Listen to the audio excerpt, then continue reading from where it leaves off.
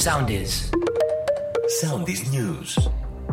Μη τη Φρόση Κυριάκου, νέα κατάθεση έδωσε χθες το βράδυ στην εισαγγελία ανηλίκων η 12χρονη από τον Κόλωνο, η οποία έπεσε θύμα σεξουαλικής κακοποίησης. Σύμφωνα με την ΕΡΤ, η ανήλικη φέρεται να μιλήσει για τουλάχιστον 10 νέα άτομα, τα οποία έχουν παραμείνει εκτός του διοκτικού μηχανισμού. Χειροπέδες σε γνωστό ποδοσφαιριστή που αγωνίζεται στην Super League πέρασαν αστυνομικοί έπειτα από μήνυση κοπέλας για ασελγής πράξης εις βάρος της.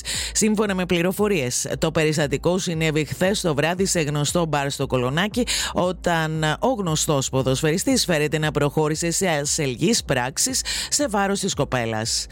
Μήνυση εναντίον των 3 ιατροδικαστών που κατέθεσαν με τις ιδιότητες των μαρτύρων υπεράσπισης στη δίκη για τη δολοφονία του Άλκη Καμπανού υπέβαλαν οι γονείς του 19χρονου. Στις καταθέσεις τους, οι 3 ιατροδικαστές είχαν πάρει αποστάσεις από το περιεχόμενο της ιατροδικαστικής έκθεσης της Λίδας Κοβάτση ως προς τα αίτια θανάτου, διατυπώνοντας την επιστημονική τους άποψη ότι το χτύπημα στη μυριαία αρτηρία ήταν αυτό που προκάλεσε τον θάνατο του 19χρονου. Σε εξέλιξη βρίσκεται στην Ολομέλεια της Βουλής η συζήτηση για την τροπολογία μπλόκου στο κόμμα του Ηλία Κασιδιάρη. Ακολουθήστε μας στο Soundis, στο Spotify, στο Apple Podcasts και στο Google Podcasts.